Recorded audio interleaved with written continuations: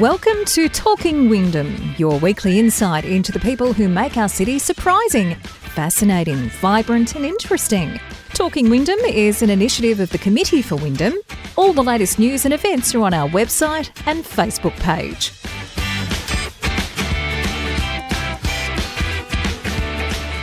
G'day and welcome to this edition of the Talking Wyndham podcast.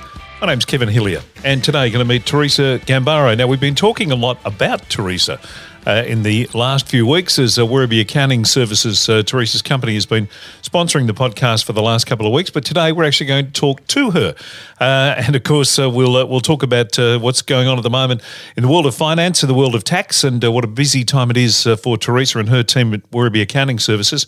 We'll also talk, more importantly, about, in many ways, Teresa's connection with the community and how you can be connected with the community and what you get out of being connected with the community and the ways you can go about it. Really important area that we all need to delve into. A lot of people talk about it, but not a lot of people actually do it. Teresa Gambaro is one person who actually does do it. So we'll talk to her about that shortly. A reminder about Werribee Accounting Services. As much as they're not officially sponsoring this edition of the podcast, I would like to say you can give Teresa's team a call on 9742 6235 and jump on the website winpower.com.au. Teresa has generously given the sponsorship of this particular edition of the podcast over to the Committee for Wyndham, so I can tell you a little bit about the work that they do. You can see it all on their Facebook page and on the website. The Committee for Wyndham's been around for over 20 years now.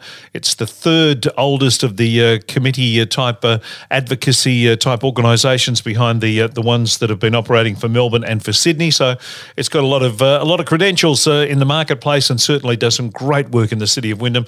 And if you are not a member and you're listening to this podcast, please consider becoming a member of the Committee for Wyndham. Simple as just jumping on the Facebook page and the website, and you can get all the details there of some of the great programs that are on. I was involved in one last week, a Zoom meeting at 8 o'clock one morning last week. Oh, it was cold and bitter. And I didn't actually realise there were two 8 o'clocks in the day until most recent times. But we had a chat about communication with a whole stack of business people in the city of Wyndham. It was a really good, invigorating chat, and certainly well worthwhile. That's just one of the programs that's going on and being run by the Committee for Wyndham. So all the details on the website and, of course, on the Facebook page. But let's get to our guest for this week. It's Teresa Gambaro.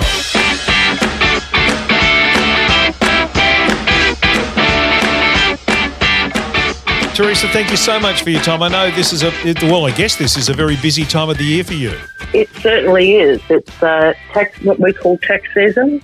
So we're normally inundated with bodies, but this year we're dealing with things remotely, whether by Zoom or by phone. And that seems to be going down well. Now, have people rushed to get their tax done? Because if people are like me, it sits there in a corner, and then when you get to it, you get to it. But now that you've got a bit of extra time on your hands, it's like, oh, I can do that now. Yeah, I don't know whether rush is the right word. We didn't take any appointments for the first 2 weeks of July. Okay. So we had a just so that we could scope out the lay of the land and make sure that everything was working correctly. The third week was pretty busy. We're into the fourth week now, and I have a full book. So okay. Yeah, that's interesting. As do my staff. So yeah. Obviously, just outside of the taxation part of it and the accounting part of it, I would imagine the JobKeeper and explaining all the ways that's worked for your clients and for people has been another thing you've had to kind of deal with in the last couple of months. Yeah, JobKeeper. Although once we understood the way that was going to work, the application process wasn't too difficult. I think the big thing that I've noticed is people are very unsettled. And who do you ring when you're feeling unsettled? You ring your accountant. Yeah. And that's okay. Everybody needs reassurance, particularly people in business. They don't know what their future holds. So it's a matter of keeping things steady, looking at innovation where that's possible. Whether it's in our case via Zoom or phone consult. But in other businesses, they need to rethink about the way that they interact with their client base and how they encourage their client base or their customer base, how they encourage loyalty. What is it that they can give their customer that's going to get their customer coming back to them? How are they going to service their customer, in the same manner? And bearing in mind that a lot of business relationships or service relationships around, there's a degree of personal relationship around that. So those relationships tend to be disrupted if you can't sit one-on-one. It's something we've had to do, and we've had to do on the run, and obviously something will evolve even more as we go along. The businesses adapting to the change and embracing the change. I don't know about embracing. I think that will come later. But they're certainly adapting. I've been surprised at the speed with which business is adapting to a new environment. It's amazing. People are thinking on their feet. And that's a sign of a healthy business if you're able to adapt in that manner. Teresa, the economy. Would you as someone who's been in the industry for a number of years now, would you describe the current economy and the current business kind of situation as a nervous situation? I don't know about nervous. Apprehensive? I think, no. I would call it focused. So I like to look for positives. So yes, we're all afraid of what might happen if this thing doesn't go away and how our lives might look. But as I said, most businesses that I deal with have adapted quite well, and they've adapted quite quickly. Anybody who is successful in business knows that you need to think on your feet, that you can't really second guess yourself. Once you decide upon a course of action, that's what you need to do. You might adapt a little bit along the way, but it always has to be forward momentum. Yeah, no, it's a very good philosophy to have.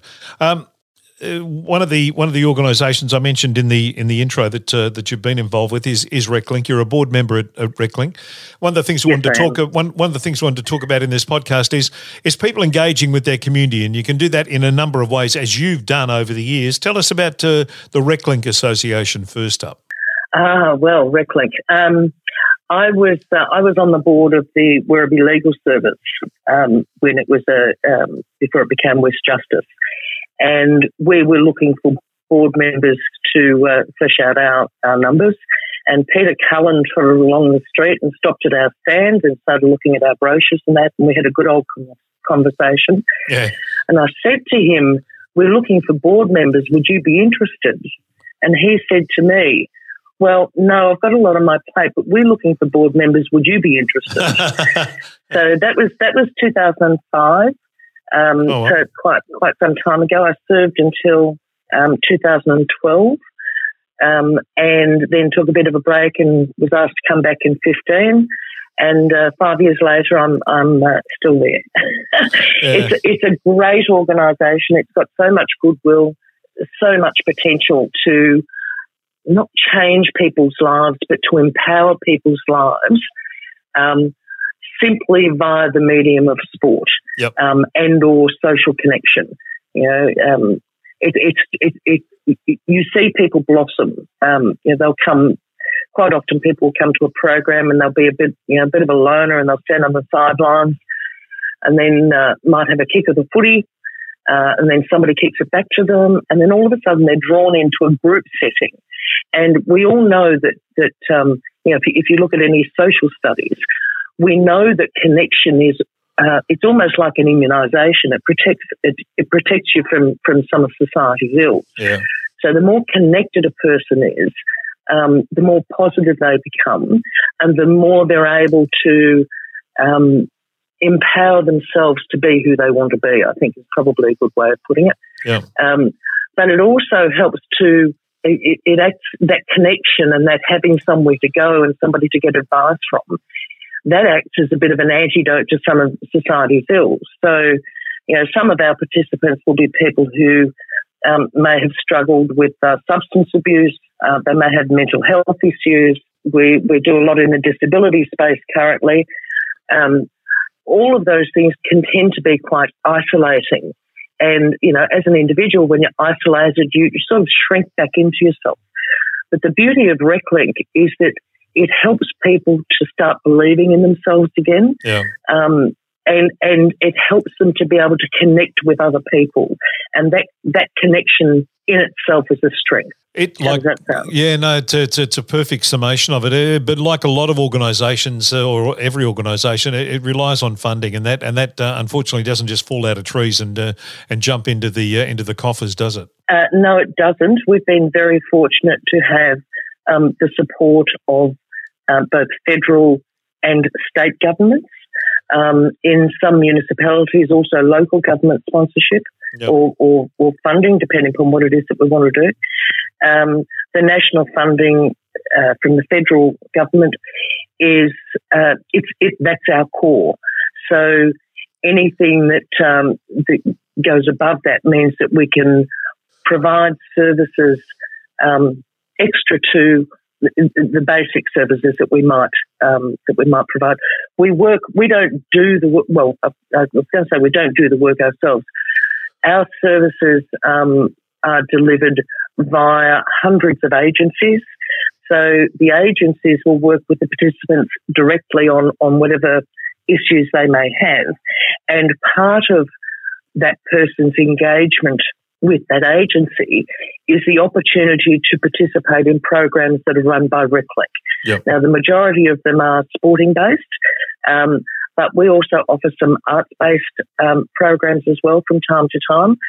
The programs that we offer tend to be driven by demand. So it's the participants who are saying, I'd really like to do, painting or play a game of footy. And if there is sufficient demand, then we create that for them in conjunction with the agency that the participant is engaged with. I should point out to people a back episode of this particular podcast featuring the new chair, Michael Brown, is available to have a listen to get a full kind of, overview of what RecLink's all about and what they're hoping to achieve, and obviously been a very integral part of that. The whole community connection thing's a really important part of what you do as a human being, isn't it, Teresa? It certainly is. It certainly is. I grew up in country Victoria. My dad was a school teacher, a school principal actually, and we moved every 2 to 3 years. So as he got the next promotion and the next promotion, it's very daunting to move into a new town and not know anybody. And one of the when I was sort of thinking about what I was going to say today, that's my foundation. When you move to a new place and you don't know anybody, the first thing you do is you join the footy club or the tennis club or whatever it might be, so that you can connect with the people that you're going to be living with. My dad, would, when we moved to a new place, the first thing he did would have a look to see what community groups were around that he could participate in, and he developed his networks that way. So I've sort of grown up with knowing that you need to have a strong community in particular, which most country communities were in those days. I'm not quite sure about now. But you need to have connection with the people around you. You become a bit of a force field, for want of a word. Yeah. So community connection was significant for me when I was growing up, particularly in the sporting arena. I used to enjoy my sports when I was fit enough to do it. But it's also been good for me from a business perspective. So I opened my business in 92. I've been going for nearly 30 years or something or other. I can't remember anymore. And I mean, accounting can tend to be a little bit boring. You're sitting in the office by yourself and crunching numbers and doing all that sort of stuff. So I joined a number of business groups. The first one was Werribee Town and Traders, which Peter Ross, the ex-councillor, was the chair of at the time. Yep. He took me under his wing and taught me how to fly. So I went from there to, I was, at some of the founding meetings for Wyndham BizNet, which is a very healthy business connection where people from particularly small business can go and talk with people of like minds who are experiencing, what it's like to run a small business on your own. Yep. I joined a number of, with, again, Peter Ross pushing me in the right direction, joined a number of committees that Wyndham Council ran, in particular the Safety Committee and There's a police consultative committee as well that I was on. I think they gave me too much energy because then they decided that they were going to. Wyndham was starting to get quite large. The population wasn't serviced well in terms of recreation. We had the footy and the tennis and that, but we still had the Werribee outdoor pool. Yep. Council decided to build a new pool, the indoor one, the aquatic centre on Dermot Road, I think it is, and they were going to close the old Werribee pool, and I thought that was a bit of a crime. So I think I wrote a letter to the editor, and next thing you know, I'm out getting petitions signed and doing all sorts of wonderful things. My children and I would go down to the pool each weekend, and we started painting. We had a steering group, volunteers coming out of everywhere to refurb the outdoor pool. Council eventually gave up their idea of closing it, and it's there in all its glory again. And it's something my kids still talk about. Yeah. Of the number of people that actually volunteered to save something that had for many people a lot of childhood memories and a lot of good feel good stuff. Absolutely, and a really important part of that little sporting precinct down the bottom end of Watton Street too, with the footy grounds down there, the tennis courts are there, the bowling clubs there, and the swimming pool. It's a really important precinct, and we've seen that kind of connection in Werribee over the years. I mean, back to the toxic dump, back to when the football club had the massive rally there on the ground at the end of '95. You mentioned the outdoor pool. We had the big rally the other year in Station Place. So that there is a sense of community about Wyndham now that you would have seen grow through the Werribee days as well. Yeah, look, I think we're not that far distant from being a country town. I still remember the sign on the highway as you drove into Werribee, Werribee, the country suburb, and that was, I think, in the mid-90s. Yeah. And that was when it was transforming from a country town, which it was, to a suburb of Melbourne. So, that transformation from one to the other can be difficult for some communities, but I think we're fortunate in Wyndham that we have a very strong community. Particularly, the market gardeners come out in their tractors every time we need them. Yep. There's that people keep to themselves, but when it matters, they all, pull together in the right direction to get the best for this community. So, yes, it is a strong community, and hopefully it will stay that way. I found when I was on the legal service, we had quite a large young population. I think percentage-wise, it was one of the largest in Victoria, and that comes with its own challenges. So we had a number of volunteer programs. We ran music festivals, a festival called Stussfest, which went really, really well. We managed to get children, when I say children, under 18s engaged in the not just the performance because they had their bands, but they also did the legwork in the setting up. We had a subcommittee at council. So we managed to get young people engaged in that process, and they were just so energetic, so innovative, and it was great to see. And that young generation are now adults, and I know some of them are already engaged in community endeavour, so that was good. And the connection, to make that connection is pretty easy to get involved in the community, and the satisfaction and the reward that you get out of it is immense. Certainly the reward. As I said a while back, my passion is empowering people, and it's about people become empowered when they realise that they can. They're not consigned to I can't make a difference. Yep. People can make a difference.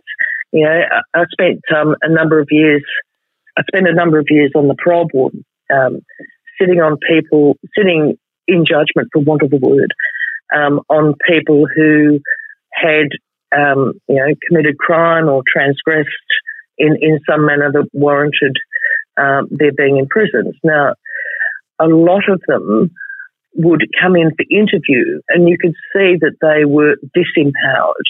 A lot of them had no connection to anything, and that's really sad to think that people can go through life and end up in the position that they were in, and really not see any future for themselves. So I've got a bit of a reputation for being rather challenging, in that situation. I have had, second time around, second interviews. I listened to what you said last time, ma'am, and you were right. So this is what I'm going to do. Yeah. And that's great, if you can turn somebody's life around like that. I think community connection is one of the antidotes to people falling through the cracks. The stronger we are as a community, the less likely it is that we are going to have people falling through the cracks. You're never going to have a 100% score. Yeah. But you can do what you can to make sure that the people that are around you are okay. Mental health is a scourge at the moment. But one of the ways that you can manage the consequences of mental health is by making sure that a person is connected, that they're not just with their physician or their psychiatrist or pharmacist, but that they're supported as a person, and that gives that person a strength that they didn't know they had. People draw strength from connection. So that's me. Yeah, and it needs to go longer than the 40 minutes that they spend with their, in a session with someone. It needs to extend past that. Is there something in the city of Wyndham that you'd like to see that we don't have at the moment to help in that kind of community connection area? Look, I think we're doing reasonably well. I still think that we're a young population, so. During my time of being a bit of a rebel, we managed to have the Youth Services Centre built on Derrimut Road. I don't know that we have sufficient resource for our young population, but we're never going to have enough. I suppose the other thing that I would say is that we're a very diverse community, both in terms of country of origin, so where people came from, but also in terms of whether it's religion or whether it's the sport we play or the language we speak, our first language. And I should mention here that we have a very strong Indigenous community in Wyndham that is not as well recognised as it should be. It's not as celebrated as it should be. That's my personal view. So we have a long way to go to looking at the diversity of the community in which we live, looking at the strengths of those communities, and trying to bring that all together as a sort of like I don't know. I used to crochet when I was young, and you would turn balls of wool into I crocheted my first wedding dress for what it's worth. So you bring all of those strings together and you create something beautiful. You create something that's going to last a long time. So I think we need to work on that. We need to be accepting of difference, but celebrating diversity, if that makes sense. Yeah, it does. I mean, we need to find a connection. We need to find a connection between those silos that are kind of all there, but they all need to be connected together somewhere. Yeah, and I don't know that I know some communities have silos. When I say community, I mean municipalities have silos. I don't know. We do have some of that, I think. Yeah. But I can see those walls slowly starting to crumble. I have in my personal life or in my personal connections, I have people from all walks of life and all nationalities and all languages and all religions, and it's a wonderful network. Yep. It is really a wonderful network. So if I have somebody we do a bit of law here as well as accounting. So if we have somebody that comes in here needing some legal advice, and they're a little bit isolated from their community, we're able to attempt to reconnect them with that community or refer them to services that service that community, if that makes sense. No, it makes perfect sense. No, it makes perfect sense. Just to finish, I wanted to talk to you about your involvement with the Committee for Wyndham, obviously behind this podcast and this initiative for this podcast. You're a former board member and treasurer of the Committee for Wyndham. Where do you see its role in the community? Okay, so Committee for Wyndham is one of those organisations that can, I keep using the word empower, that can empower businesses to take that next step. So it's about connecting business people. They have, Committee for Wyndham has a number of functions where they will invite, whether it's politicians or business leaders or community leaders to come and present, and the turnout for those functions is great, and people connect and they talk to people of like mind and all that sort of stuff. Yeah. Committee for Wyndham is also about advocacy, and it's about standing up for businesses within Wyndham because everybody needs somebody to stand up for them. So it can advocate with the varying levels of government. So if somebody is having this is not issue-based, but if somebody has an issue and they just don't know where to turn, the first thing they should do is ring the Committee for Wyndham, who will have the connections that will enable something to be resolved, an issue to be resolved. But it's also good at uniting the business community, be it small or large, and identifying with Wyndham as the place in which you do business. And being proud of that. We are a proud community, and we need to, stand on our soapbox and say, we are a proud community, we are a strong community, and, listen to us, we know. Yep. Yeah. Yep, no, that sums that up beautifully too. Hey, Teresa, it's been a pleasure to catch up and have a chat with you. Tax season, I know, is your busy time of the year, and you have a lot of paperwork in front of you to get your head around. So we'll let you get back to that. And once again, thanks so much for your time and for your support of this podcast and of the city of Wyndham in general. Thank you very much.